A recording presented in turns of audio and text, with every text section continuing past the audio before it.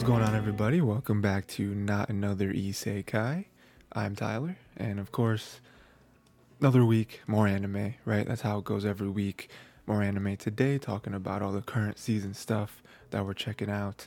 And normally we have a few Isekai. I actually don't remember how many of these are Isekai. We got one from last season. We have one that's a very sneaky Isekai. Another one that's more of like sort of an isekai. Three. Four, does that count? I guess it does. We'll talk about it after. But yeah, we kind of do have a few isekai this season that are, and that just goes to show the quality, right? Because normally the whole shtick, is that too many isekai, 99% of them are garbage. But when you have one, even more than one, that sticks with you, it's like, okay, all right, it just kind of goes to show how good the show is. But yeah, talking about more stuff today. There is one show I'm gonna give you a heads up, and then you guys can kind of try to guess which one it is. There is one show. Remember last week? I think it was last week. I talked about how all right, this is probably the lineup for the shows this season, right? I think I've shaken out all of the all the excess.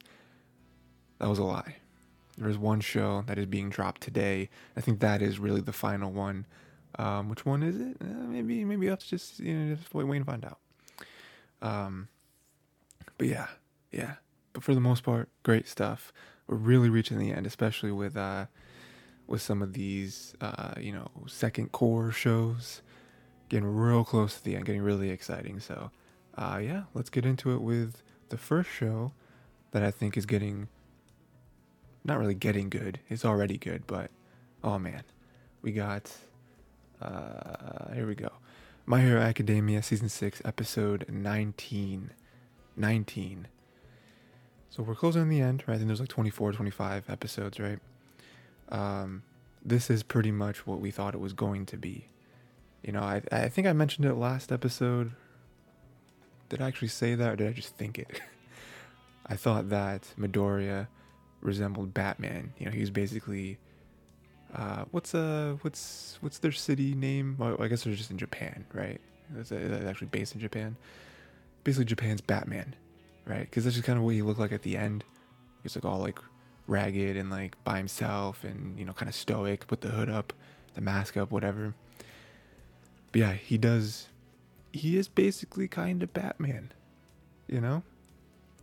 So we're at this new stage of Japan where the people they're not trusting the heroes anymore, and it's very different. It's very different than what we've seen so far in all the seasons, right? Because that's just all they've known. Again, I kind of mentioned this earlier, last week, but it's strange to them be in a world where all you've known is heroes protecting everyone, keeping everyone safe, building that trust between them and the civilians, and then for them to just flip out of nowhere, not really out of nowhere, but we know why, but for them to be we don't, you lost and we lost a lot of stuff, a lot of people, and then now why would we trust you to survive? We can't possibly do worse ourselves, which they absolutely can, but that's just their thought process, and I don't really blame them. They're wrong, because it's easier for us to see why they're wrong, because it's well, we're omnipotent in the show, at least, where we can see all the perspectives. But yeah, so it opens up, and it opens up in a very cool way, because they are doing this to show us just kind of the world, just kind of one example of this pushback that they're getting. So those two kids who just couldn't get through to the civilians, they were just completely locking them out, saying all the stuff I just said, where it's you lost. Why would we trust you? Do you honestly think that you can win? Because you didn't win. We're going to protect ourselves. We can't. And, I respect that in some sense, because, I like the whole not not being spoon-fed everything, where they're we're not going to just sit here and let everyone else solve all our problems for us. We're going to take action into our own hands. We're going to actually do stuff for ourselves, which I like, because one thing I didn't like about, I think it was last episode or episode before, the hypocrisy where your whole life, you have trusted these heroes to keep you safe, and then they do something wrong, they lose, and you immediately turn on them. And it's like, well, what do you want us to do? Well, I want you to win. Okay, well, which one is it? Do you trust us in order to keep you safe, or are you trying to do everything yourself? Like you can't have both. You can't sit here and ridicule us for our, our wins and losses column, and then at the same time be like, well, it's your job to keep us safe. It's like, it is. You're right. So let us keep you safe. No, we're going to do it ourselves. Okay, whatever. We're all going to leave. we're all going to go to Mars. You all can sit here with the villains, and let's just see how you fare. Again, that's a very, exaggerated example, but still, that's kind of how I feel. I was like, yeah, you're right. We lost. You think we're just going to lose? You think we're just going to sit here and do nothing? We saw the little, like, cuts to everyone, Endeavor, Eraserhead, like everyone was just like, they were mad. Like, we are not going to let this go. But yeah, and then we get further, and we have the muscle guy. Here's the muscle guy who is crazy. Basically like Bane. That's what he reminds me of from Batman. And then Midoriya came out of nowhere. This is kind of the Batman-esque, similarities here, because he doesn't let anyone see him. He's always wearing the mask. He's got like the smoke screen stuff, and he doesn't really stick around. He's just like, hey, I got him. He brings him to the police place, whatever. He's like, all right, cool, take care of this. He saves the one kid, and he's like, all right, cool. Get him some treatment. He doesn't stick around, which again, very, very Batman, sticking in the shadows, even though it's daytime. He has the smoke screen and stuff. Yeah, very, very cool, very, very different kind of character, because again, you kind of imagine, you compare him to All Might, and All Might was very like Superman, where he's like, hey, I'm the face of everything. I'm here. Look at me. I need you to see me so that it instills, relief. And so now he's kind of the opposite, where he's just very quickly and quietly trying to clean up the city. It's cool. It's very different. Midoriya also didn't need full power to beat the muscle guy, which I thought was cool. Because the muscle guy was like, let's go all out. And he was crazy, right? But Midoriya punched him with like, what he said, like 45%. And he said in his mind, he was like, this is my full power.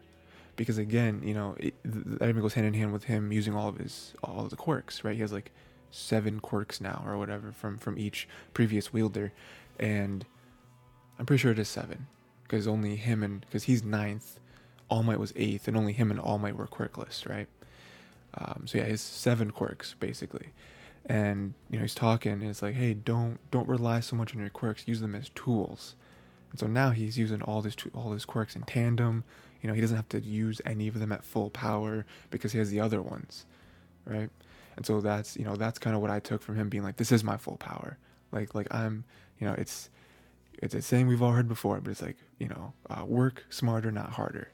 And I think that's what Midoriya is learning, where before all of this, back when he first got his quirk, he wanted to just go 100%. He wanted to just be like, he wanted to basically be One Punch Man, but it's like, you don't have to do that. Well, even though One Punch Man doesn't use 100% of his power, but still, like, that's what he wanted to do. And now he's learned, like, hey, quirks are tools. You have to learn how to use them. You don't just go all out and just max out 100% every time, because that's not going to do anything.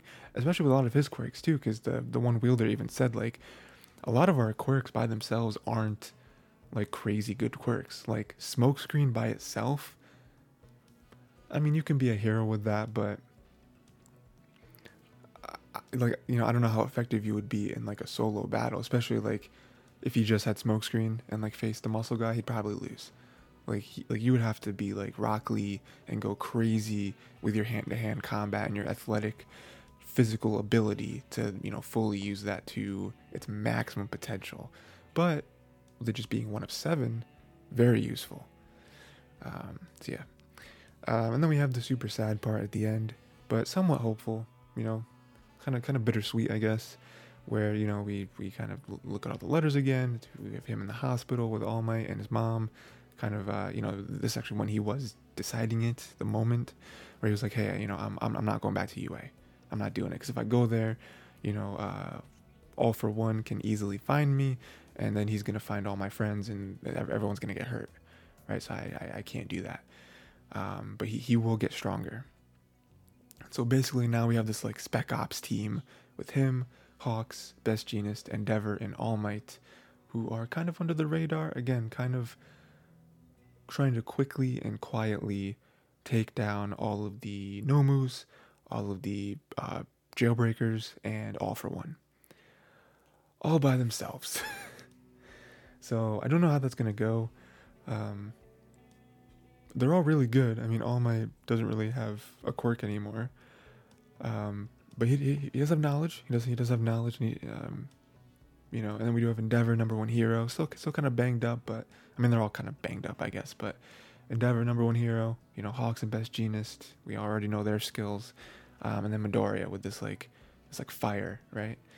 But we'll see. I'm very excited to see what next episode will bring. Because now it's just like we're in the end game now. Like I said, I think there's like 24, 25 episodes, which means 5 or 6 episodes max is the rest. So you imagine this is going to be them getting closer, taking out more people, and then getting to All For One at the end. And we'll see. I don't know how the other heroes are really doing. I know that like generally other heroes are kind of round the clock surveillance, because we saw the 2 kids in the beginning. So they're trying to go around trying to salvage what they can. But yeah, it's something, man. This is really the most, I think, impactful season we've had so far, because it's so different. Like, it is like, oh no, the villains are winning. It's not just a battle. Like they are winning. They are not only physically besting us, but they are like fundamentally destroying like our society. So it's gonna be tough. I don't know if they can really beat I don't know if they can beat All For One and Shigaraki, man. They're strong. They're really strong, and they gave it all they had, but they're getting stronger. They're working smarter. So we'll see. Next we got Blue Lock, episode 18. This was the match. Man, and I love it. Baru really coming into his own, really evolving for the first time, it seems like. And it was kind of in line with what I guessed last week, where, I remember saying, like, I bet you they're going to show some of Baru's backstory, and it's going to be that, everyone from a kid, everyone always relied on him. He was always the best player, so he just kind of fell into the role of being the king. And what do you know? That's what happened.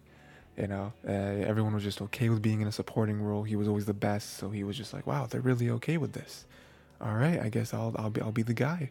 I'm clearly better, And then on top of that, it was a really like kind of like masochist type mentality that he had, where he just basically enjoyed crushing others' dreams. Where he was like, oh yeah, I didn't really fall in love with it with being the king. I didn't really like kicking a ball around. I just really like sucking the soul out of people who spent their whole life playing soccer. And I'm just like, Jesus. Wow. If that isn't an egotist, I don't know what is. But yeah, the match, they were up 3-4, right? It was 3-4, or they were down 3-4. And and then the moment happened. Isugi was chipping away at Baru the whole time, and then finally Baru was in quite a pickle. He wasn't able to get a good clean shot, and Isugi forced him to pass the ball to him, and Isugi scored. And that was the moment that we needed, where Baru finally felt despair, right? He was finally not the lead actor in the movie, and we needed that. He needed that, because he finally felt like what it was like, what it was like on the other side for everyone that has always been a supporting role. Because it's kind of weird, like he does, again, the whole like egotist thing with Blue Lock. That really is him, because he saw that as losing to Isugi, and it's like, you're on the same team. You know what I mean? Like you can't lose to him. Like you have to win, but he doesn't see it that way, And then we have the very, very, very end game where Nagi intercepted Rayo's pass. He didn't block Chigiri from getting it. He just took the pass with his crazy ball control. And then they're just going up the field. And the funniest part of the whole episode was Baru like contemplating whether or not to pass it, right? Because he's finally been broken. He's a dethroned king. And he's thinking about passing it, and he imagined himself like sitting at home drinking and watching soccer. Not only watching soccer like the national whatever World Cup, but Isagi was like the star of the Japanese team. And that was like his worst nightmare, so then that kind of woke in something in him. Like he evolved, he had this cool new like chop dribbling, which was insane. He another really cool thing he did was he used Isagi to like block him as if he was like Isagi's shadow. And that was very confusing to their team, right? Because they're like, where's he going to go? He's kind of using his teammate to be in the way. And he scored, right? He scored. And that was a great moment, because again, that was really what we needed, was for Baru to evolve in the game. Because if he didn't, it's not that they weren't going to win, because clearly if Baru just had his tail, tucked between his legs, he would have just passed it to either Isagi or Nagi in that moment, and one of them would have scored. But him evolving, I think that greatly enhances their chances for future games, because now he does kind of understand, right? It's kind of what we got at the end where, he admits that they were the first ones to steal the lead role from him, which I like, because up until that point, he was kind of this like one-track mind, like meathead type character, and I like that he can admit something like that, because at least now he knows, like he is self-aware, and hopefully, this means that he will maybe pass it every so often in the games, and to show that, hey, like this is the game. Maybe not, but I mean, even if he doesn't, it's like, well, we're just going to do the same thing that we did to you this game. We're just not going to give it to you. We're going to refuse to pass you the ball, so I really hope that he like he learns. Like I still think for the most part he's going to be Baru, because Baru is Baru, but I hope that he understands that they weren't going to win this game if they didn't do what they did to him. But we'll see. And at the very end, they hit us with a cliffhanger that I really wasn't expecting them to hit us with, where they won, and now they have to pick who they want. They want Rayo, they want Chigiri, or they want Kunigami. And to me, I would love to hear what you guys think. Because in my mind, there's only one pick. Like, it's Chigiri. Not to discredit anyone else. 'Cause listen, Rayo is a good passer. He's a good playmaker. He's really good at setting other people up. I feel like before this game even started, I don't think he would have been a bad pick, because they do kind of need someone to feed them the ball. So I think, Rayo would have been good. But the reason I wouldn't pick him is because he didn't really do a whole lot this match. Like, he didn't really shine. He was just kind of there. He was just kind of playing team soccer, which is cool. But like, there was nothing, like, when we have to steal another player from a team, we have to have an outstanding reason. And to me, it was like, I don't know, And kind of the same thing goes with Kunigami. Because, I love Kunigami. I love Kunigami's character, right? I love that he was really, like, one of, Isagi's, like, friends, I feel like. But, like, and he's really good, right? He has a really good shot. He's a physicality is there, which is always great to have. But again, he didn't really show a whole lot this game. Like, even him, he had his flashbacks, and he was like, I just couldn't beat them. Like, I was just a piece on the board, like when they really showed their talents, every single one of them bested me. Might be being a little hard on himself, but if we look at it objectively, he's kind of right. So who was there to pick? Chigiri. Not only does Chigiri have the speed, and the selflessness that good teammates can have, even though they're all trying to be the best striker in the world. We do need someone like that, especially for team play. He also evolved. He evolved into a spot where he can now run just as fast with the ball than without the ball, which is insane.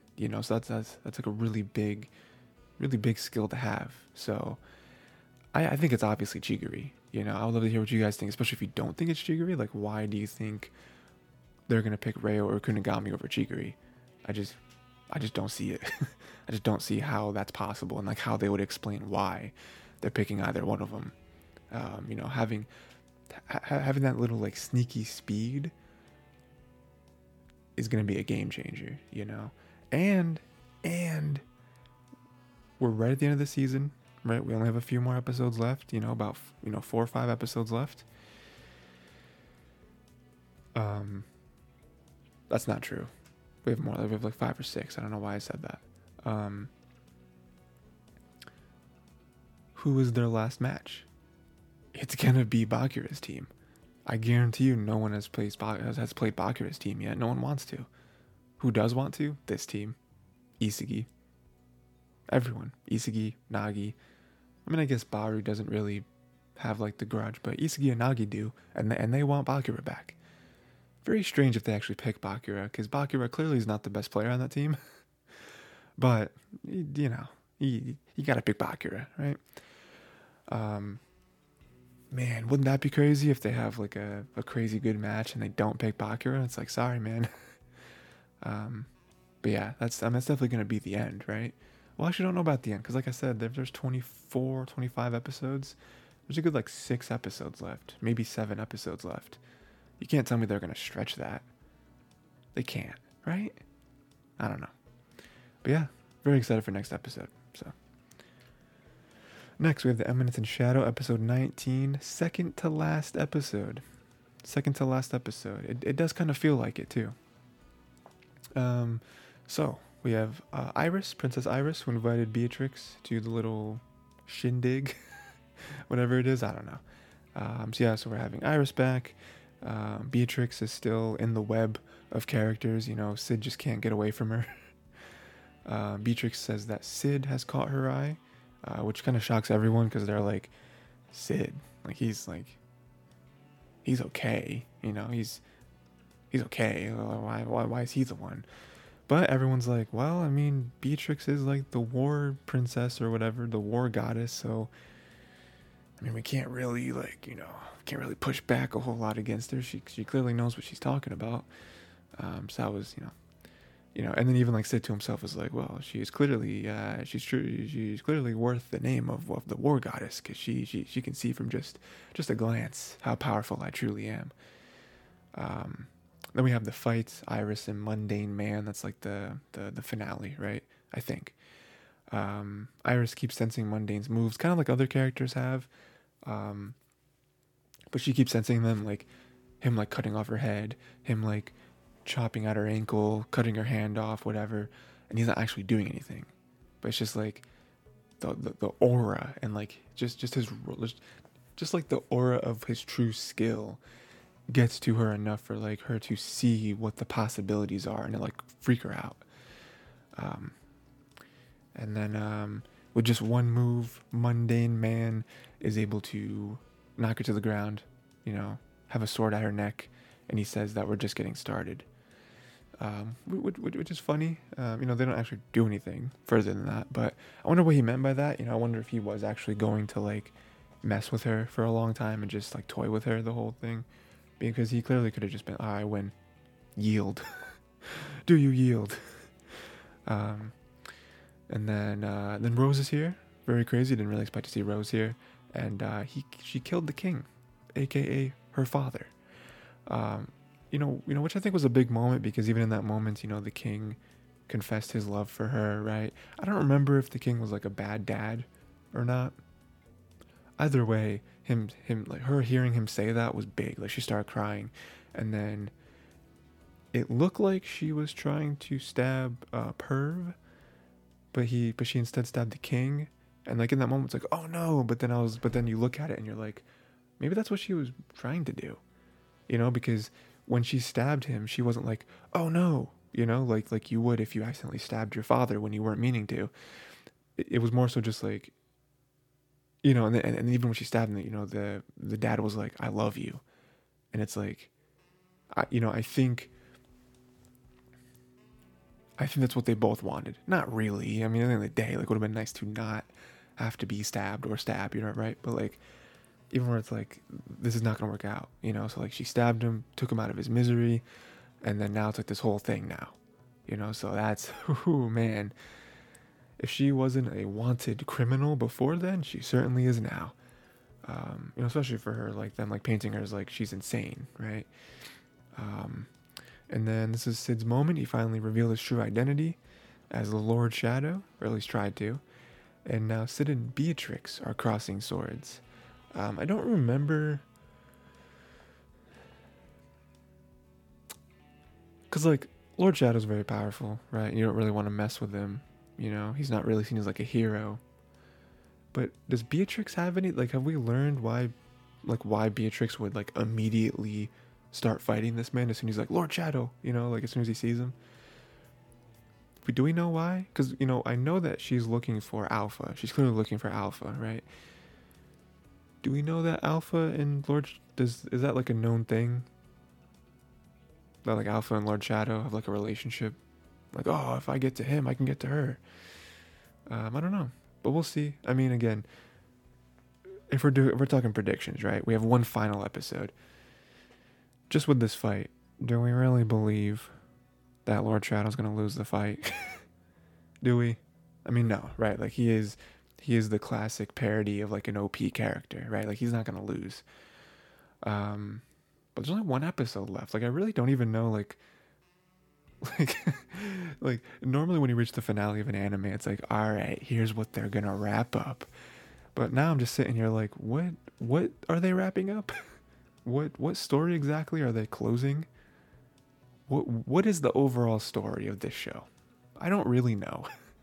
But I guess next episode we'll find out. So, and then it's done. But next we have The Angel Next Door Spills Me Rotten, episode 6. Just a good show, just a fun show.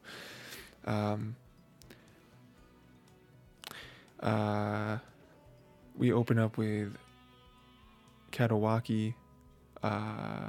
He's getting chocolates from every girl. He's the classic popular guy. Every girl wants to give him chocolates, wants to feel that, and I like it because they didn't really paint him as like super like cool, and like super like, yes, I deserve this. He's more so just like, thanks man. Thanks, dudes. So that was cool. And then we have, oh yeah, there's, basically the reason for me saying that is because, that kind of sets up what the episode is about, right? Like Valentine's Day, giving chocolates, the whole, that's the whole thing with like Japan, right? I don't actually know if it's a Japan thing or if it's just an anime thing. Never been to Japan. Well, I wouldn't know. But I know in at least anime, it is a thing where it's like Valentine's Day. Usually the girls are the ones who give out chocolates. And then White Day, which is a month later, I believe, right in March, the guys then return the favor and give chocolates to the girls. Or I guess it could be other stuff too, like you can give other presents, but I'm pretty sure chocolates is like the thing. But yeah. Then we have Chitose gave Amane Russian roulette chocolate, which is so funny. It'd be like, yeah, some of them are super sweet, some of them are super sour, some of them are level 1000 on the Scoville chart. And then Amane is eating them and he's like, I can't eat all these in one day. I could probably space these out over the next month. If I eat them all in one day, I will die. And then we're back at home and Mahiru gave Amane hot chocolate, which is like, ooh, it's like a thing for Valentine's Day because it's chocolate. And then she also left in a hurry, and he sees that she also left him orangettes, which I've never heard of before, but it's just like very thin slices of orange, with like half of it dipped in chocolate. So it's like you cut an orange slice, like a circle orange slice. So not like you peeled it and then you have like the wedges, and then you dip it in the chocolate. I never knew how that works though, because like it still has a skin on it. Like, do you eat the skin or like the rind? Is that what it's called? The rind of an orange?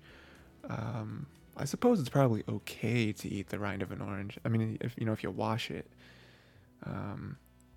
I just never really thought of doing that because I just don't think it would taste good. But I guess if it's like if they're super thinly sliced, you probably can't even really taste it. So that was cool, So she, right there, we do see her actually giving him chocolates, right? Which is like, hey, Valentine's Day, I want to do something. And then further on, we see Mahiru, who is upset that he never told her birthday, right? So like they already knew each other by the time his first birthday, not his first birthday, by the time his birthday came and went, she's upset. It's like, okay, we're definitely gonna celebrate it next year. So that was a thing, right? Again, like very upset, it's a very, even like friends, I guess maybe too, where it's like, you never told me your birthday, And then he ends up returning the favor for White Day. He got her a bracelet, which is very cute. Again, this kind of goes to my thing where it's like, I guess it's not really only chocolates. You don't really just give back chocolates, I guess. But yeah, love that. Because he was just like, yeah, she's not my girlfriend, but like we have a close relationship. Like, is this okay? The bracelet, and it's like you can tell that she's like, yeah, love it. But then he also got her something like very cheesy. He got her like 2 wishes that she can use whenever she wants, and she used the one to so that hey, I want you to put my bracelet on for me. It's like, yes, such a small moment, but it's a very cute moment, And again, this is really one of the reasons why I love this show is that I feel like a lot of romance, slice of life shows have tropes, right? I'm not saying this show like avoids tropes because there's a lot of them sprinkled throughout, but it is just those like small moments where it's not like super loud, it's not like in your face, it's not like, I don't know, like, they do get embarrassed at each other, I guess, but like it's just the smaller stuff that's like, this is just a moment that can exist and there doesn't need to be anything said, but you can clearly tell that they like each other a lot. But to keep that in mind, though, we have another wish. I wonder what the other wish will be. I wonder if that'll come back around in a bigger moment. I'm sure it will. And then another big moment, she's okay with physical contact, right? Like she's talked about before, how like she doesn't like people touch her. She doesn't like the physical, like don't touch me. And then she gets a little embarrassed. She gets a little flush when Amine touches her to be like, look, you're all skinny. And then she's like, well, no, I'm okay if if it's you. I just don't want other guys touching me, whatever. And so that's like clearly like, all right, guys, what are we still hiding it for? Clearly, I don't know. It's very clear, right? And then she says that she cherishes everything he's ever given her, right? The bear, the hand cream, the bracelets, and something else, right? I forget what the other thing he got. There was one more thing. But yeah, she cherishes all of them, right? And again, it's just a very nice moment because, she doesn't take those things lightly. She doesn't want Amine to think that she takes them lightly. Like, no, like I take care of Mr. Bear, So again, one of those shows, if you've seen romance anime before, you know where this is going. They're going to end up together very soon. There's only 12 episodes of this anime, so it's not like a 2-core thing where it's like this whole journey. Like they're going to end up together probably very soon. Again, we're halfway, episode 6. So not too much left. But yeah, I just can't wait to see it happen because it's going to happen. I don't know. Maybe, I don't want to say that because if this is based on a manga, there might be like 100 chapters and it's like, ooh, it's only covering chapters 1 through 20. And it's like, all right, well, maybe they don't get together. But yeah, I just love it. It's just, I always say this every week. It's a very feel-good anime. And, again, it's not like, it doesn't play super heavy into like anime-isms that other romance shows do. Where again, they're very loud, they're very boisterous. With this one, it is like them just kind of hanging out together and just like doing sweet things together. These like fun little gestures, and they're building it organically, right? So yeah, very nice. Next we have the Ice Guy and his cool female colleague, episode 6. Yeah, great show. So with this one we have the chief giving Himuro tickets and Fuyutsuki tickets to Nekomi Land, or Nekomi. It's probably Nekomi. To Nekomi Land, It's all about cats, I would presume. And yeah, so that just kind of sets up another, another moment, right? I feel like that's kind of every episode is then be like, okay, what is the next thing that they're going to do together? And them going to like a little amusement park type thing together. Very nice. Fuyutsuki and Himuru help the kid find her parents. So that was cool. That was kind of them being like, ooh, look how nice Fuyutsuki is. She's gonna help some random kid out find her parents. Very sweet. And then it kind of went the opposite too, where Himuru helped the one kid like not be scared or something, I think. And then, Fuyutsuki kind of does what she does, where, she kind of says things that I think she doesn't, like in the moment, she doesn't really understand how deeply they can be taken. Where like other people would never say that, would never say those words in that way, in that order, because they know how it can be perceived. And, it could be kind of embarrassing, right? So like, Fuyutsuki was like, you'd make a good father, and so like, again, it's kind of a weird thing, especially talking to someone that like you guys clearly like each other, and I think you guys know that you like each other. You guys just aren't really like dating necessarily. You're kind of just in that weird like middle spot. But like a normal person probably wouldn't say that in that sense, but she says it because she's being like super innocent. She's like, oh yeah, I think you'd make a good dad. And then, of course, Himuru hearing that is like, oh my god, oh, what does this mean? And then Nekomi Land is the place of love and joy, right? We have the whole thing, and that's what that's what Fuyutsuki says, and it's just a good cap to the day, or like to the experience, where it's like they both, neither of them are even close to regretting, going together to Nekomi Land, right? But even with that, it's like, this was a good day. This was worth it. This was a good choice. Because I feel like that is a lot of both of their. I feel like more so Himuro. I feel like we're kind of in his head a little bit more of the time, and he's a little bit more nervous. I feel like that just goes to show, his character, and like, especially with him being the whole like ice guy. It's very easy to see his emotions on his sleeve rather than Fuyutsuki, which I think goes again to what I was saying earlier, where, she just kind of says stuff. She just kind of says stuff very like deadpan.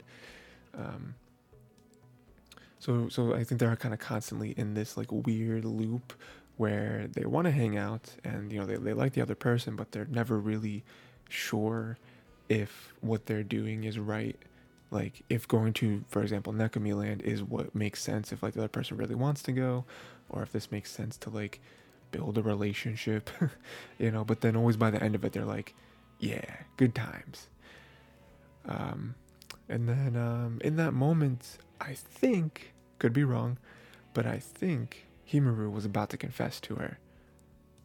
He was real close, really close. But then the friends, I forget the friends' names, but then they kind of interrupted, right? Because they're like the whole time they like got split up. And they're like, hey, let's just kind of be on our own. And you can even tell, like, I think Fuyutsuki was like, oh man, I didn't think they were going to show up so soon. And that was her like veiled way of being like, I really wanted to hear what he was going to say. And then at the end of the day, they bought matching mugs. That's kind of the whole thing with the like almost confession thing too, where they're like, oh, but aren't people at work gonna like say stuff about us having matching mugs? But they do have matching mugs. That's very cute. And yeah, it's kind of where it ends. So yeah, just a nice day at Nekomi Land. I'm getting closer. So close that again, I'm pretty sure Himuru was about to confess there to her, and that would have been insane. So I wonder how much they're gonna tease us with that. Again, this is like a one course. We got 12 episodes, 13 episodes, whatever. So we'll see. Again, this is, that is, if you watch enough romance anime, you'll know that, with manga as well, romance anime it's usually about two people who like each other and their like times together and the road to them being a couple, right? Normally the anime or the manga will end when they get together. Because the exciting parts, the interesting parts, the entertaining parts was them doing the weird dance. You know, them like being together, getting embarrassed, maybe confessing, maybe not, you know, whatever, the like weird jig that they kind of mess, you know, they kind of tease us with. And then they get together finally, and then it ends, right? Because after that, it's like, oh, this isn't really exciting anymore. They're just kind of together, being like happy. You know, it's like it's not really fun to watch or read. But there are some anime, manga that aren't like that. That they do get together, and it still goes on. It's still very entertaining. Like one thing, is Horimiya. Horimiya, very good romance, slice of life type show, or manga, that is also a show. I think it has like one season out. I don't know if it's getting more. Definitely deserves it. But, you know, that's one that like pretty much right in the beginning, you know, I guess this might be a spoiler, but whatever, you know, like I said, I don't really think it's a spoiler because like right in the beginning, the two main characters kind of get together, you know, and then like the next 90% of the entire run of manga is them together, and like it's still so cool because, you know, they're a very cute couple. Their personalities, you know, together are very fun to watch, and also the supporting cast is also very good, you know. So it's like that, you know, that is an example of like the opposite, where like most of the manga is actually them together, you know, like they don't end it with like, okay, now we're together, manga over, story over, no, you know, there's no more story to tell. Another one is a show which is also based on a manga, but I didn't read this manga. I just watched the show. Is My Love Story. My Love Story. I think with like 3 exclamation points or something, where it's like pretty much right in the beginning, the two main characters, like within the first few episodes, the two main characters like get together and they like hang out and they're like together. I don't know if they like officially get together, but they're like together. You know, they're like clearly together. They clearly like each other. And then the rest of the show is them together, just doing fun things together. You know. I've said the word together a lot. But, you know, so again, some of them do. So the reason I bring that up is because now we have this show where it's like, again, I don't know if it'll get another season. I don't know what it's based on, but I wouldn't be mad. Like, this is one of the shows where I could see them getting together, like, before the end of the show, and it's still continuing. Because of just, I mean, they're basically together right now, aren't they? Like, kinda, you know? So, we'll see. Next, we have The Magical Revolution of the Reincarnated Princess and the Genius Young Lady, episode 6. Yeah, this gets to some more like lore. So we have Tilty, new character. She's a curse specialist. She goes crazy for them curses. She's cool. You know, I'm excited to see more of her character. Her being like a reoccurring character, because, you know, she is very deadpan, very just like But like when you get a curse in front of her, oh my gosh. And then we have Anis wants to absorb the dragon's magic. That's why they went to Tilty, because Tilty might have the way to do that, to achieve that. She wants to absorb the dragon's magic, which is kind of crazy, but she's all about magicite, magicology. You know, she's trying to really develop this stuff. So her absorbing the magic, the knowledge, all that stuff could be a huge boost, a huge push forward to her research. Then we have a little bit further on, we're kind of getting the other side of the story, the other like plot of the show.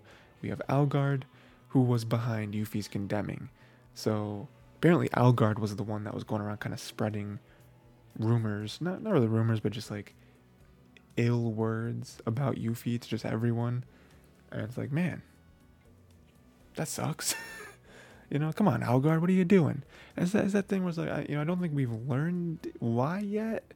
But, you know, I feel like Anis that's kind of her thought process, where she's like, but Algard's not like a bad person, you know? Like, just inherently, he's not a bad person, you know? Like, there are some things about him, but that's not with everyone. That doesn't everyone have, like, everyone has flaws, right?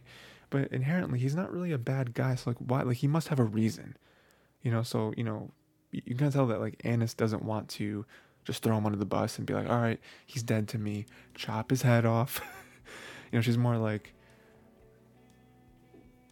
we'll see. We'll figure it out. And then Anis just straight up fondled Lainey. And she's somehow able to see that due to that little bit of physical research that she had, she's using magic. It's the power of fascination. And so Lainey has some magicite within her, sort of like Annis does. And she's like, yeah, you have the power of fascination, And then Lainey's like, well, that does kind of connect a lot of dots. Where she's like, everyone's always kind of been nice to me just naturally, which has then kind of made a lot of other people hate me because of how other people like me.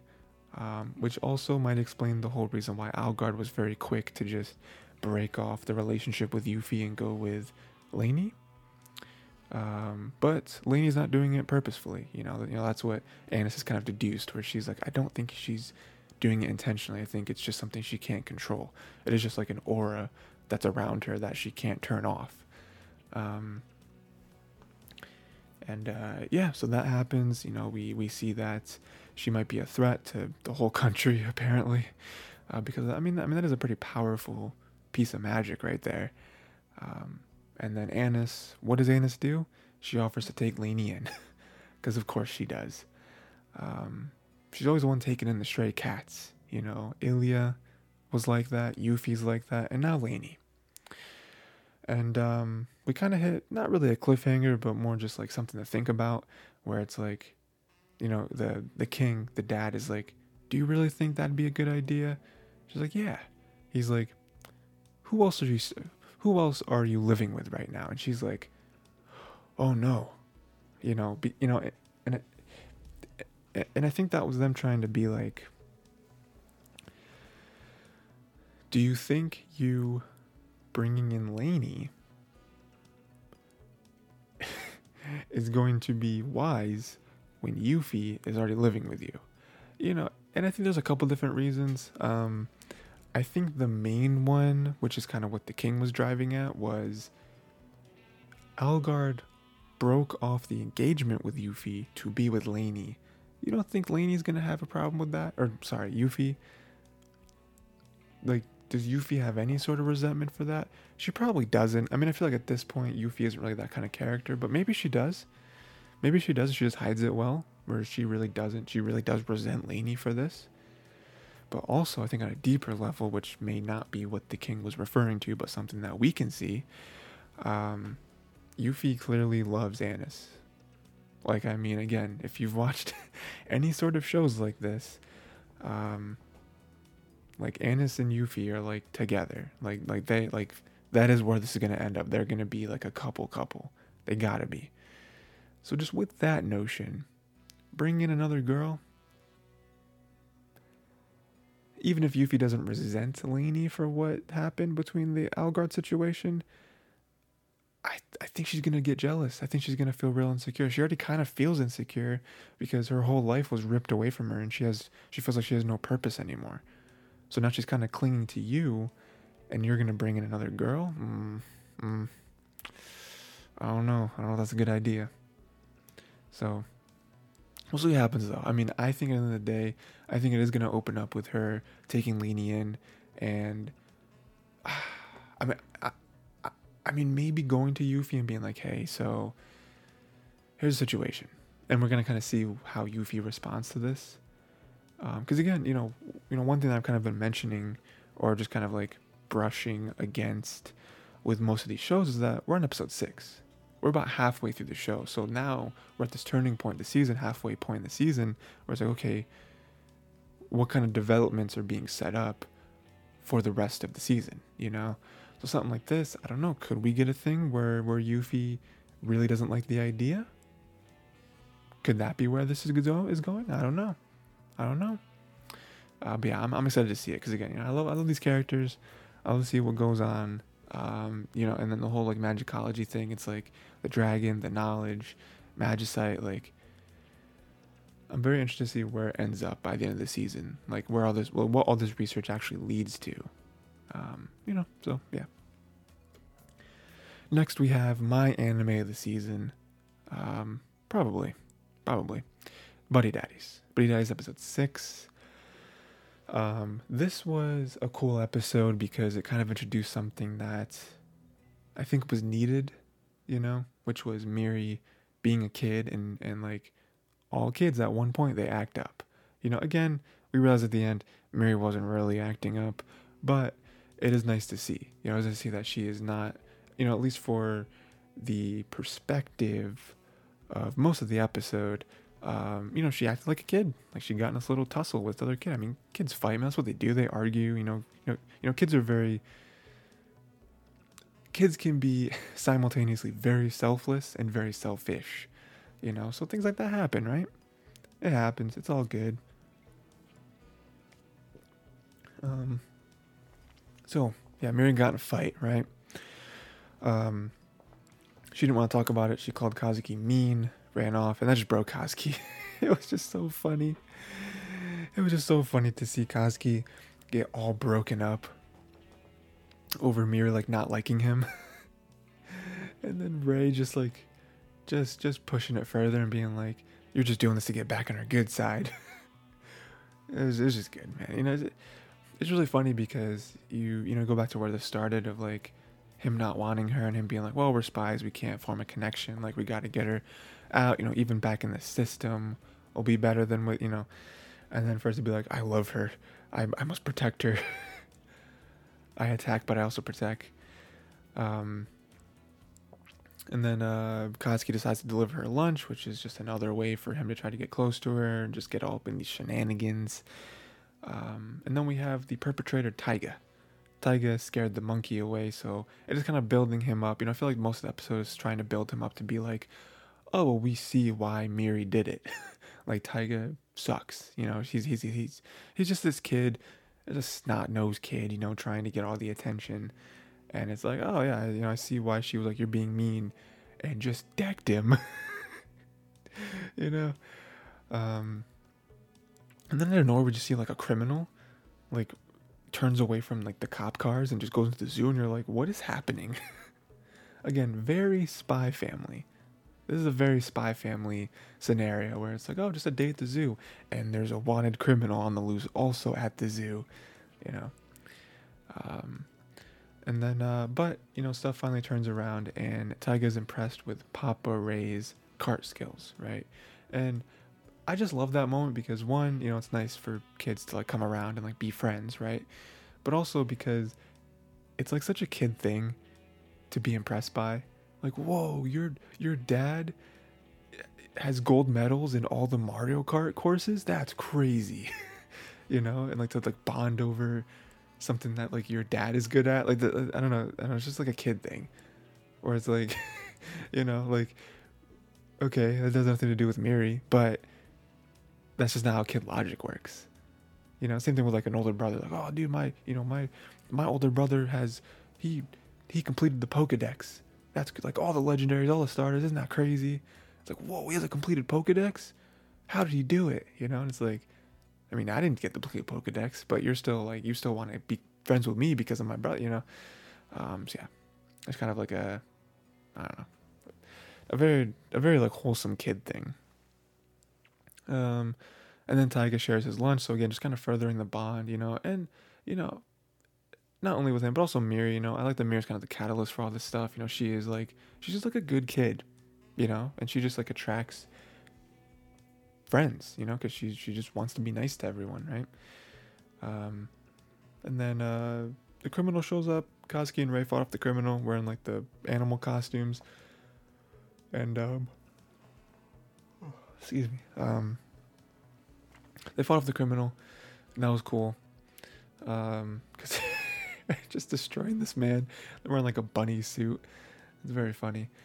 And yeah. I mean, it was just nice to see because at the end of the day, him not bringing the lunch kind of forced that I've even like closed the gap in Miri and Taiga's relationship. So that was cool. I was definitely, like part of me was expecting at one point for Miri to be like, I know that's you, Papa, because like, I don't know, just like a weird like kid thing where it's like, I can tell that's you, or something, because, Miri has been very perceptive in the past, but it never happened. It never happened. Then they find out that Miri never fought, Miss Anna, I think is her name. She wrote in the journal like, "Oh, we found out what happened." I mean, honestly, I think that was either. I mean, honestly,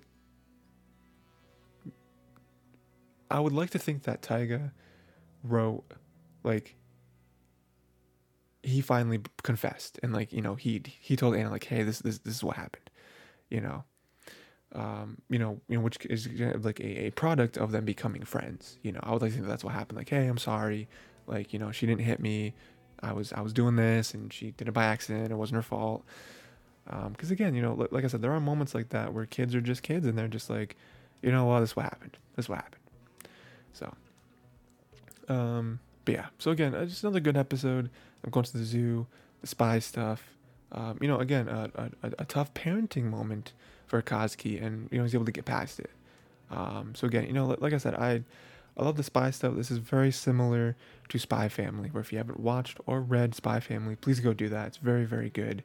But it's just that thing where it's like, hey, I love the spy stuff, but I just want the family stuff. I just want Kazuki and Ray and Miri to just do stuff. Like that's the show for me. you know. So if they can just keep doing that, 10 out of 10. 10 out of 10 anime. Well, I don't know about 10 out of 10, but, good. Very, very good. Next, Vinland Saga Season 2, Episode 5. Probably my real anime this season. Like, I love Buddy Daddies. Don't get me wrong, but Vinland Saga is, like, the one. Vinland Saga is, like, you are entrenched in this show. Episode 5, I don't know if I said that. So, we have a little bit of a flashback, sort of just like a recap to where Askeladd, real name Lucius, he was the rightful king to Britannia, and this is kind of a whole episode kind of playing off of that. It was kind of more so the world, what else is happening, in the country, because that is very important to the story of Vinland Saga. It's not only Thorfinn, like it's not only Thorfinn's story. It is what's happening everywhere. So that is really the whole episode was kind of learning about other stuff, and I didn't dislike that. I do like seeing Thorfinn. Especially would like him to get to the point where he's just like going crazy again, but we'll see. So yeah, this was more like world building. Like, hey, remember those other characters that you kind of loved? Let's kind of catch up with them, because I'm sure they'll come back around at some point with like the Thorfinn story, right? King Swine, his death caused a war because he was the king, so him dying is like, whoa, everything's out of whack now, Remember, Askeladd is the one who killed him. Right, he's like, I'm the rightful king. Chop. I don't remember what happened to Askeladd though. Did he die? Was he taken into custody and executed? Maybe. I don't know. Was it ever said? Like, do we know? Am I just an idiot and I missed it? I don't remember. I mean, it's kind of similar with Thorfinn too, where like I would really like to see. Like, I'm really hoping that at some point we see the connection there. Okay, again, connecting season 1 to season 2. What happened with Thorfinn? Was he taken into custody and then just sold off as a slave? I don't know. Maybe it's as simple as that. Canute stopped Thorkel from continuing the fight. I forgot about Thorkel, man. He's the crazy guy. He's like, I just want to fight. He stopped him from continuing to fight because that was his whole thing where he was like, we're good. Like, we have a truce. You have to keep fighting. And Thorkel was like, no, the fight does not end until we have the leader's head on a pike, So that's kind of over the odds. And then Thorkel was like, this is the last time. Like, you will not stop me again. Like, next time there's a fight, I'm going all the way. It doesn't matter what you say. Canute rejected Edric's silver, right? So Edric was basically trying to bribe him and be like, hey, get out of the country for 4,000 silver, and get another 4,000 if you accept. And Canute was like, wait. You're trying to buy me out of my own country? So that you can just do whatever you want? No. He spit in the face of this man's offer. Are you kidding me? And I love that. I mean, well, we're going to talk about how crazy Canute actually goes in just a second, but like, it's so funny to see the progression because if you remember, you might not, Canute was the rightful prince and then king, but we found him and he was useless. Like he was super soft-spoken, like he didn't even talk ever. He didn't fight, like he didn't get in any confrontations. He didn't do anything like that. And then they were finally, kind of his time with Thorfinn and Askeladd and all of them kind of made him tougher. and then he was kind of forced to be this king. He's because he was the rightful prince, but he wasn't like a prince. Like he wasn't really prince material. So it's funny to see him now where he's like making his own decisions and like he's pushing back. Because a weaker king would have been like 8,000 silver, you say? well, I can't refuse an offer like that. Canute then showed Edric his power with those signifiers, basically showing him like, hey, you don't understand what my reach is. Like if I wanted to, I could burn this place to the ground and you wouldn't be able to stop me. You think 8,000 silver is going to get me out of here? I have plans. Like you are thinking such small brain, you know? And then Canute said that he wants Ethelred's head. You want this? Give me his head. So eventually Ethelred does die from quote unquote illness, and Edmund takes the throne, right? Edmund, his son. The reason why I say quote unquote because it's like he died from illness. Nah, he was probably poisoned. And then 7 months later, what do you know? Edmund dies from illness. So that's just, and then Canute is now the king of England. So again, like I said, I love his progression. I love how far he goes, where he is a true king. He's gonna get what he wants, and there's no one that can stop him. You are not gonna be able to take what is mine. And that's true kingship. Murdering the people that you need to murder in order to take the top. And then we have like a thing with Thorkel where he's like, "Don't talk to me about Canute." So we'll see. Again, this is a lot of, I don't want to say it's filler because it's not true, but it is more like just kind of catching us up and being like, hey, remember all these other characters? Here's what they're up to. Because again, the world is very important to Vinland Saga. All the politics and all that stuff. So I'm sure we'll see next episode. We'll get back to Thorfinn. Again, at some point, this is a 2-core show, I'm pretty sure. So there's a lot of story that's going to be told here. But we'll see. We'll see what actually happens with Thorfinn. Next, we have the Demon King Academy, Season 2, Episode 5. Yeah, this was pretty cool. This was them kind of facing off. Sort of meeting Avos, sort of. And then, them kind of building towards it and being like, okay, here's what we have to do. So again, kind of, sort of a setup episode, I would say.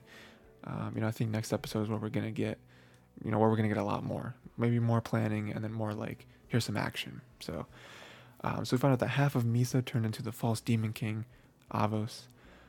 So basically got half Misa, half Avos. And so their plan is, Anos is like, we can do it. All we need to do is destroy the Avos half and save the Misa half, that we can get Misa back and get rid of this false king, because I'm the demon king. So we have Elio is still loyal to Anos. So that's really cool because we didn't know that. We were kind of expecting everyone to be under Avos. But no, he's like, I'm so loyal. There are still people out there. There are still demons that were under your leadership that trust you and still believe that Avos is a false demon king. So that's cool. He does still have allies out there. And apparently they're just killing all the hybrid demons. So if you're a hybrid, you're not worth it. We're sucking your soul. We're killing you. Which is crazy. Really nuts. Again, because it goes that thing where it's like, but this is just how I was born. Why am I, me being born who I am as a crime? That's insane. And then we get to real, is this a analogy to racism? Yeah, probably. Probably a mixture of racism and classism, right? Which are many times the same thing, unfortunately. And then Anos' parents save that one girl, Amelia. They save her from almost having her soul sucked. And then they're kind of in trouble. And then Anos comes in and saves them, saves everyone. Just turns those guys to dust. And it's like, geez, And then Amelia, this whole kind of thing with Anos, and she kind of breaks down. Anos kind of breaks her down. And we're not sure what she wants to do, because I think initially she really wants to be turned back into a pure blood, that way she can live, be part of royalty. But then there's part of her that's because Anos is trying to make her see the picture of so you're cool with it? You're you're cool, like you're cool going back to like a full blood, and just you're cool with what everyone's doing. You know, as long as it's not you. You know, as long as you're safe, you're just okay with what everyone is doing, which would be your people at that point. Because if you're cool with that, I can change you back. You know? And she starts crying, and Anos leaves because she's torn. Because again, it's a thing where it's like, once you see the other side, are you okay with going back? Knowing what is happening to everyone, knowing what they would have done to you just because of your bloodline? But you know, once you're back, everything's fine, right? No. And any normal person with any sort of real morality wouldn't be able to just take that. So that was very clever by Anos for pointing that out. So yeah, like I said, a lot of setup. You know, they're kind of here. I think at the end of the episode, they're like, "Let's go. This is a secret passage to the demon dungeon or whatever." So, you know, I think next episode is gonna be a lot of action, a lot of working their way to Avos. Next, we have Don't Toy With Me, Miss Nagatoro, Season 2, Episode 6. Again, just another show that I just really enjoy. So we have Nagatoro asking about Christmas present with her sister. I forget what her name was, like Anatoro or something. It's probably nothing like that. I think I just made that name up. So yeah, asking for a Christmas present, very clearly asking about it to give to Senpai, but she would never admit that, you know? Again, you know, I love that it's like Nagatoro has her own Nagatoro with her older sister. And Senpai has a Christmas dream where he gives her a present, and I think Nagatoro loves it, and he wakes up and she's like, I wonder how she's actually going to react, you know? Because again, he has no idea, right? She might make fun of him, she might, you know, we don't know. And they basically spend the whole episode like trying to get alone so they can exchange gifts. Like they kind of want to, you know, they want some privacy, right? Like I get that. And they never can, right? Like the friends burst in, the like principal or whatever walks by, or something crazy happening in the nurse's office. And then they even get to the roof, and there's about 17 couples up there, all acting very much like couples. But then they finally just say, who cares? Like, especially with that, it's like they're preoccupied. Like, no one is looking at us. And also, everyone is kind of being, like, romantic up here. So it's not going to be weird, you know? And so they exchange gifts, and they've got each other scarves. They got each other the same thing, which is cute, you know? Oh, my God, we got each other the same thing. It's crazy. You know, she even kind of makes fun of him, like, oh, stop copying me, you know? So yeah, that was very nice little thing there. And again, you know, because Christmas present it is much more of a romantic thing in Japan, much more of a romantic holiday, or at least like intentions, right? Which is kind of funny because then you look at like Valentine's Day. It's like Valentine's Day isn't really romantic. It's more just like giving a present, and then White Day you return the present, or return not the actual present, but like the sentiment, right? But Christmas is like, hey, you like someone? You should give them a present. So yeah, and then they continue that. A little later on, they go to the shrine, right? So Nagatoro got a good fortune, Senpai got a bad fortune, which is really funny. It's what other outcome would there have been, right? Of course, that's how it goes. And then Senpai, I don't remember if it was intentional or not, but he did invite Nagatoro to the matchmaking shrine, like the romance shrine. And so she obviously, you know, has a field day with that. And then another moment, very, very, very similar to when they were playing video games and he wanted to know her name, her first name, where he was like, I don't really want to know your name just because of a bet. You know, like I want to earn it on my own. I want to ask you on my own rather than just being like, well, you lost, so now you got to tell me. Very similar to what happens here, where he's like, you know, I don't really want to depend on the gods for the relationship, you know. He even comes out and says, like, you know, asking her out or whatever. And she, again, has a field day with that. But, again, just like with the name thing, I think she really appreciates it. And it hits her in the feels, man, where she's like, wow, you know, like every episode with this show, you know, again, it's like other kind of romance shows. Again, you know, this has a lot more comedy in it. But there's obvious romance elements in it where it's like, just like other romance shows, when they kind of play this little cat and mouse game with each other, it's like, you know where this is going to end up. But this show really, every episode just gets closer and closer and closer to where it's like, they like each other. Like, isn't that kind of a confession right there? Like, it's almost a confession. It's like halfway to a confession, you know? But we'll see. We'll see. You know, I like, you know, even though like the weird comedy stuff that happens in it, like, at the end of the day, I think the relationship is very wholesome. You know, at the end of the day, I think they really do care about each other, even though she messes with him a lot, and you know, he kind of acts awkwardly to a lot of stuff, and you know, he isn't really able to go all the way with a lot of stuff. At the end of the day, they do really care about each other, and whenever one of them just acts truly like a good friend to the other one, you know, closing in on a good partner to the other one, the other one can't deny that, and you can tell they're just like, I don't know what to do, because you know, everything kind of hitting me at once. You know, like even with when Nagatoro saw Senpai stand up for her drawing at the zoo, like she didn't know what to do. She was just like, yes, he's defending me, you know. So it's just fun stuff like that. Next, we have Kubo Won't Let Me Be Invisible, episode 5, part of my little trifecta of my favorite shows this season. Love it, right? So we have Shirashi just kind of took the food with his hand because he was like, I'm not gonna play your game. I feel like this is how it always happens. Shirashi's like, I'm not I will outsmart you, and then Kubo was just like, all right, and she kind of takes his hand and makes sure that you know he's able that she's able to just bite it off of the little toothpick thing, which is what he was trying to avoid doing on his end. So again, just kind of embarrassing him a little bit, you know. It's what she does.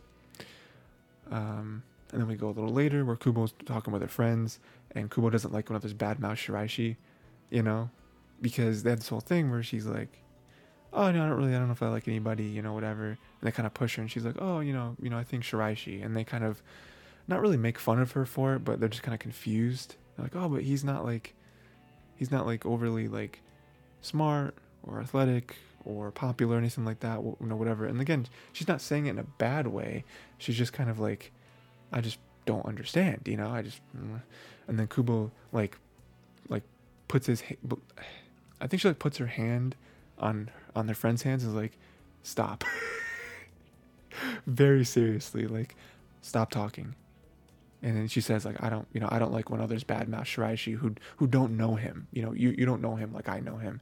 You know, and then her friend apologized because again, she wasn't doing it maliciously. She's like, oh no, I didn't mean it like that. And she's like, I know. I just, you know, just stop. You know. And then, you know, you can tell how like protective she, you know, because even her friends kind of mess with her and is like, you know, you're very protective. You know, and they're like, well, you know, how would you feel if, you know, Shirashi started talking to another girl? Just talking, not like if he had like a girlfriend or whatever. And then she just kind of goes quiet and she's like, another girl.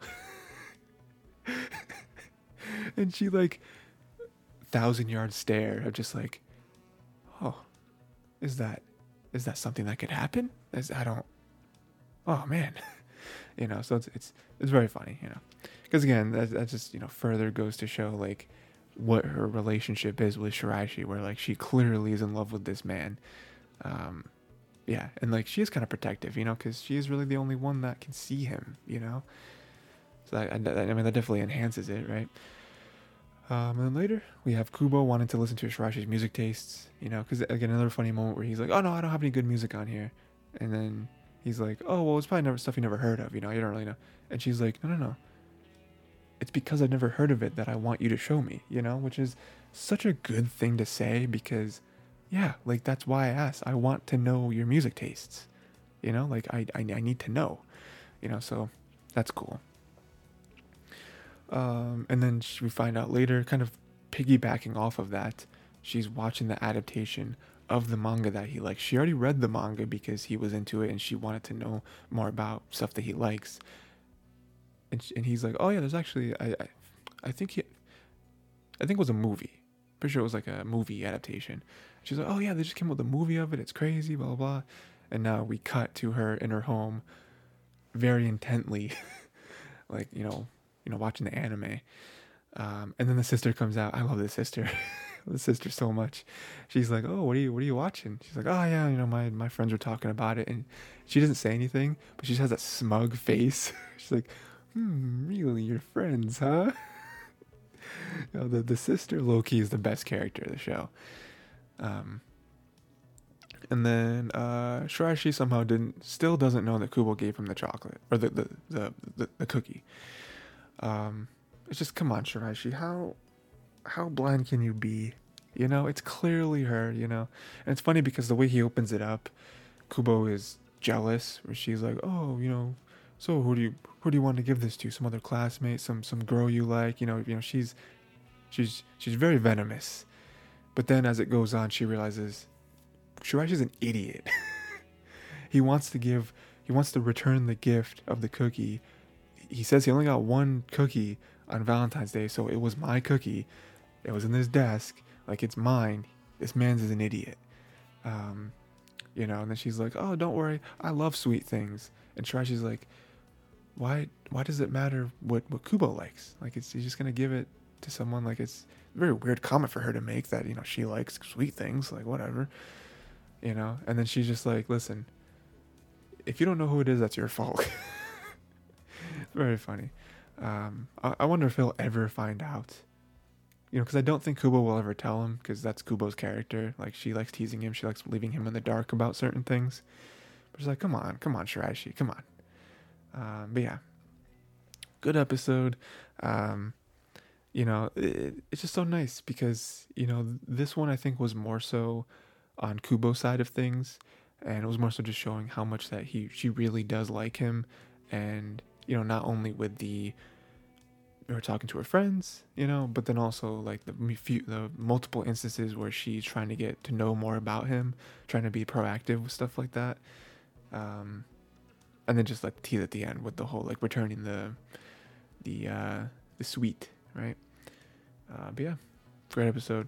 Again, one of those shows where it's just like no real plot, just like stuff happens and it's great. The slice of lifeness of it is fantastic. So next, Trigun Stampede episode 6. I'll be honest, people really enjoyed this episode. Some people, I guess, I don't know, I saw it online. This episode was okay. I don't know if it was like the best episode of the season, but I get why people said it, because the whole thing was basically a background on Nico, kind of his whole backstory and stuff, which, kind of explains some things. Isn't Nico also still like double agenting them? Isn't that still going on? Cause like, oh, excuse me. I don't know. It's just a weird thing. I mean, I enjoyed the episode, right? It was cool because, so we have some weird like prologue thing at the beginning where Nico gets shot like 100 times and he still lives. So that's kind of a question that we have, like, is Nico immortal? And then more in present time, we have Livio try to execute Vash using some sick SMGs. Like, the SMGs were crazy, and they just flipped them. And then the other side of the gun is also guns. So guns are on both sides, so you can kind of like, that's pretty sick. But then we have the backstory, right? Who these characters are. So apparently Nico was experimented on, and he tried to escape, wasn't able to at that point. And so that's kind of how he got to where he was. Again, I guess he was another victim of like Millions Knives. Another character who was experimented on and turned into a monster. Not as bad as the other one that we saw. What was it, last episode or the episode before? But still, right? And so that's kind of explains the very beginning where he got shot a million times. He's just maybe not immortal, but very hard to kill. And then they used Livio to coerce Nico into doing what he was doing. So again, he was never able to escape. He's still being used. Apparently, maybe still being used to this day. Maybe by Millions Knives. I don't know. I don't remember. But yeah, because him and Livio were very tight when they were close. Or sorry, when they were young. They were very close when they were young. So they kind of course were like, hey, if you don't do what we say, look what we have. And they brought in the little kid Livio. So Now that he's here, it's very interesting. But now there's like a whole army after them. We can jump back to present time. You know, Nico, Livio. There's a whole army, probably sent by Millions Knives, I guess. Has something to do with Livio, I'm sure. Yeah, that's kind of just how it ends. You know, like I said, the main part of the episode was the backstory. Like 80% of this episode was just Nico's backstory of how, you know, he was a kid and Livio was a friend and, you know, doing fun stuff with them and then experimented on for months and months to grow crazily, you know, like in such a short time when he should still be a kid, he looked like an adult because of the weird stuff that they were doing to him. So that was the most, again, they were trying to humanize Nico. I think they did a good job, but again, isn't he still like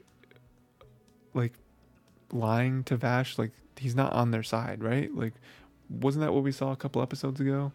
Where it was like, but you love killing friends, right? So, I don't know. I don't really know at this point. You know, he might be one of those characters that turns around and he's like, oh no, I actually have come to love these guys, you know? I don't know. But we'll see. Even right now, there's not a lot of time to think. There's an army of people after them. I don't know how they're going to get out of this. Vash is nice though, man. One thing I didn't mention was when Livio came at them and he like shot like do, and then it cut back to him and you saw Vash on his side with a gun and it was like, ooh, Vash is quick. And then he like dodged out the way, spun like that. That was crazy. Vash is nuts when he wants to be. It's so cool. But yeah, we'll see. Again, we'll see how our heroes will escape this fine mess. Next, we have Kana and the Great Snow Sea, episode 4. Except we don't. At the beginning, you'll remember that I said one of these shows have been dropped. I've talked about every show so far, so the options have been dwindling for any of y'all's guesses. If y'all guessed Kana, y'all guessed right. I did drop Kana. It was kind of really the last show on the chopping block for me where every other show, like I said, I kind of finished dropping a lot of shows last week, and this one for me was still the one that was just kind of clinging on. You know, this episode was the make or break one for me. That's like, this episode has to be the one that I get into where I'm like, I'm in. But it wasn't, unfortunately. I just kept watching it and I was like, yeah, the characters are cool, I guess. The world is kind of neat, but there's just nothing about it that's like hooking me. You know, it's just another story. You know, again, I think I've talked about this before, but there was a show called To Your Eternity. I think season 2, is season 2 airing right now? Maybe it aired last season. I don't know. But again, very popular manga, very popular anime. And I watched most of the first season and I just couldn't finish it. And I couldn't get excited for season 2 because to me it was like, it was cool, but it was really just some characters traveling and just doing stuff. Like, to me, there wasn't really any stakes. There wasn't any real plot. It was just like, oh, now we're here. Oh, now we're here. And it's just like, I don't care about what's happening. You know what I mean? Like, why does any of this matter? And so, with Kana, you could argue, like, oh, but their places are getting destroyed, and there's the Valgia, and there's the, like, I get it, but those things aren't interesting enough to me. Like, the Valgia aren't interesting to me, you know? Like, it's different to me than like if you watch Avatar: The Last Airbender. Like, the Fire Nation is interesting, you know, even though they're like the villains, they're not just some like mindless, like, we do have like Zuko and Iroh and, you know, the whole like regime of like taking over the world, and like it even gets deeper in that as the show goes on. They're interesting to me. The Val games are just like, yeah, we're here, you don't really see us really, and then we just kind of show up and then we try to kill people. It's like, all right, cool, who cares? You know, we didn't really spend enough time up top to care about anything that's going up top on the canopy. You know, Riria's taken. You know, it's just like, it's just a lot of like puzzle pieces that aren't really connecting for me. And we're already 4 episodes in, 5 episodes in, and at this point, if I don't care, like, you can't say, oh man, just wait till the 7th episode. The 7th episode is where it grips you. It's like, so I have to watch over half of the season to get into it? No, I'm not doing that. So that's where I'm at. Next, we have Inspector Season 2, Episode 5. Good episode. I enjoyed this one. Like I said, last episode, a little bit of a letdown for me. But this one was cool because even though we did kind of have another instance where Kodako just kind of explains stuff, I feel like the Rika, the cousin part of it, was more than interesting enough to hold the episode. And then kind of have the payoff of Kodako just being like, oh yeah, this is this and that, and here we go. So if Rika says that Kodako scares her more than anything, that's very funny. Rika gets hit by a truck, but was mostly fine. Because again, she kind of has the same powers as Kuro, right? It's not the same thing. Like she's like immortal. She can see the future and whatever. So Rika won the horse bet, so that was very fun. And then many people committed suicide in Rika's apartment. So that's kind of the whole like anchor to the episode, why she rented this place, all that stuff. Why the manager is even like sort of wary of Rika, of like, but yeah. And then Kodako does give logical reason for the suicide, just like Rika said she would. Again, I'm not 100% sure why they're after Rika. They say that she's dangerous. Like I said, I'm just not really sure. Because they said like, oh, it'd be very bad for society if she were to just run loose. I don't really remember. I don't remember why she's such a big deal. I mean, again, she has the same powers as Kuro, so that could be dangerous. But like, Rika doesn't seem to be using those for ill. I mean, looking back, that's obviously why she won the horse bet, right? Because she's able to like pick the right one. Just be like, oh, I just picked this the future. But yeah, I'm not really sure why they want her, but it's very cool because I'm hoping that's like a thread that they follow, for the rest of the show, for the rest of the season, to be like, hey, or it's just like the next little mini arc. That could be cool.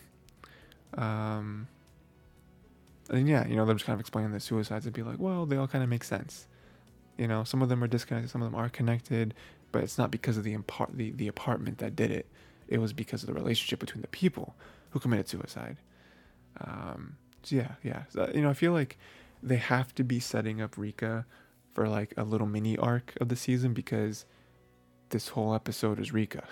You know what I mean? Like it has to be them chasing her down. So again, I'm very interested to see where that goes.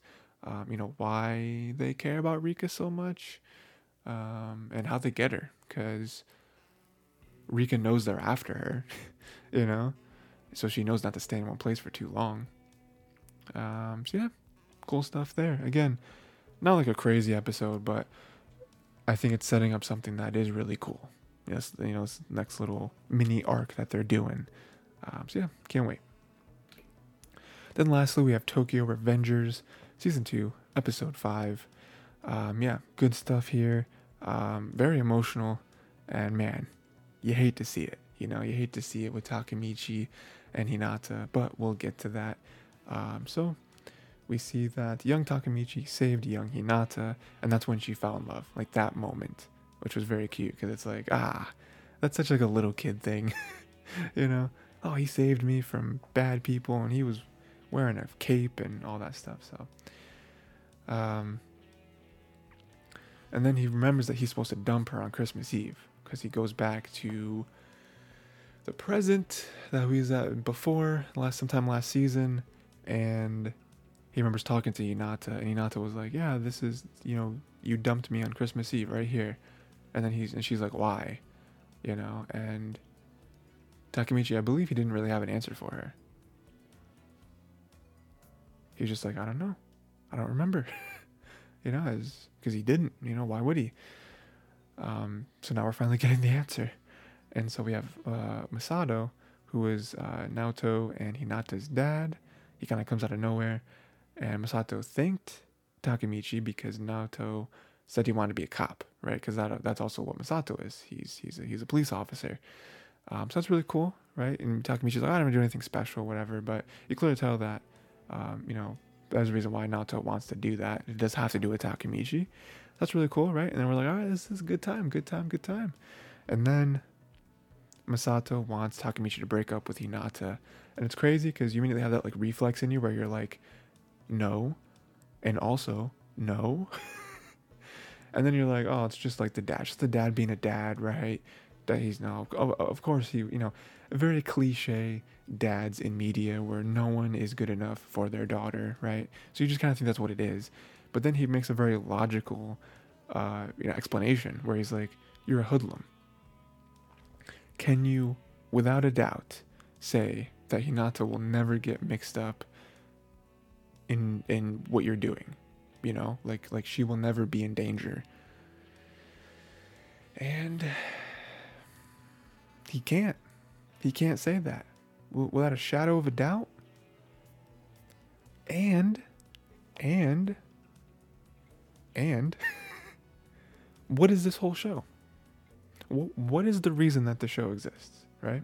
The reason the show exists is because Hinata gets murdered by gang members. Why? We're not exactly sure, but there is a connection between her and Takemichi. So anyone else in this situation, again, if you couldn't tell the future, you would probably be like, no, I'm going to protect her. She's not going to get in that. I'm going to make sure she's not in the mud with me. You know what I mean?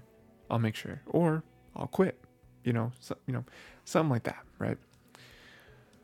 But he can see the future, and he knows that, well, technically he's right. Technically Hinata does end up dying, and it is because of her ties to me. That might be giving himself too much credit, but that's how you would think, right? That's how anyone would think in that situation, even if it isn't solely because she knows you. You're going to blame yourself, right? So on Christmas Eve, just like the Oracle foretold, he breaks up with her. He gives terrible reasons. He just kind of mumbles some terrible reasons of like, oh, I like someone else, or oh, I don't really like you anymore. I don't enjoy your being, spending time with you, whatever, right? And she just decks him a couple times, decks him twice, falls on the ground. She falls on top of him, hits him a bunch more times, cries, and says that she hates him, walks away. That's kind of where it ends. And we do get a little bit more where he goes back to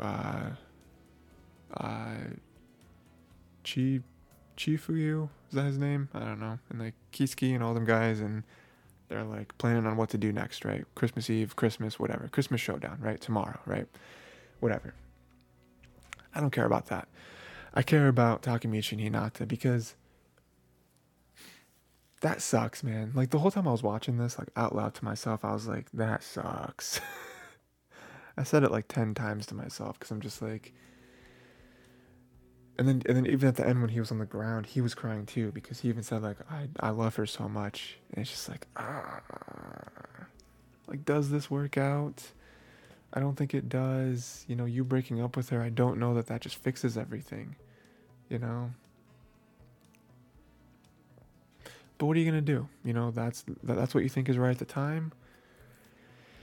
I mean, if I were to make a prediction, I would say that him breaking up with her doesn't just fix everything, right? Him breaking up with her isn't necessarily the move. I think at some point he is going to get back together with her. I don't know who it'll be. I mean, I don't know. I mean, we do have a future where they break up and whatever, but then I don't know because like we already had a future where they break up and she still dies. So it's like you breaking up with her isn't necessarily the key, So I don't know. I'm a sucker for romance too, especially when it comes to anime. So I'm just like, them breaking up is like the worst part. Like they should just end the show. I don't watch the show anymore. They're not together. But yeah, so we'll see. Again, like this whole Christmas showdown thing. I mean, if it is Christmas Eve, that means the showdown's happening tomorrow. So I imagine next episode we're gonna get into it. We have to, right? Unless it's just planning next episode, maybe. I mean, that's possible, but we'll see. So, and that is it. Not another isekai. That is it. Good stuff. Yeah. I don't think any of the episodes are particularly weak. I mean, some of them weaker, but yeah, had a good time overall. Let me know what you guys think of all these shows, what shows you're watching, all that stuff. Especially some of the 2 core stuff. Those are ending. I mean, they're ending with everything else this season, except for Eminence and Shadow. That's ending next week. But yeah, let me know what you think. What are some of your favorite episodes this week? What are you super excited for? We are halfway through the season, so I did take a peek, little bit of a peek at next season, and let me tell you, oof, next season is just banger on top of banger. Like, there's some crazy shows next season. We're getting Attack on Titan, we're getting Demon Slayer, we're getting the Konosuba spinoff, other stuff that I can't remember. We're getting is Dr. Stone. I think Dr. Stone's next season, maybe. The Witch from Mercury, the Gundam show that we talked about last season. The second core. They're calling it a second season, but it's coming so quick that I imagine they just kind of made them at the same time and they're releasing them as like 2 seasons, but it's really just a second core. It's kind of similar to Spy Family, where it's like, was it really Spy Family season 2, or was it just Spy Family like the second half, you know? But yeah, so we're getting a ton of good stuff. So yeah, excited for that. And yeah, I guess that's it. Until next time, watch more anime.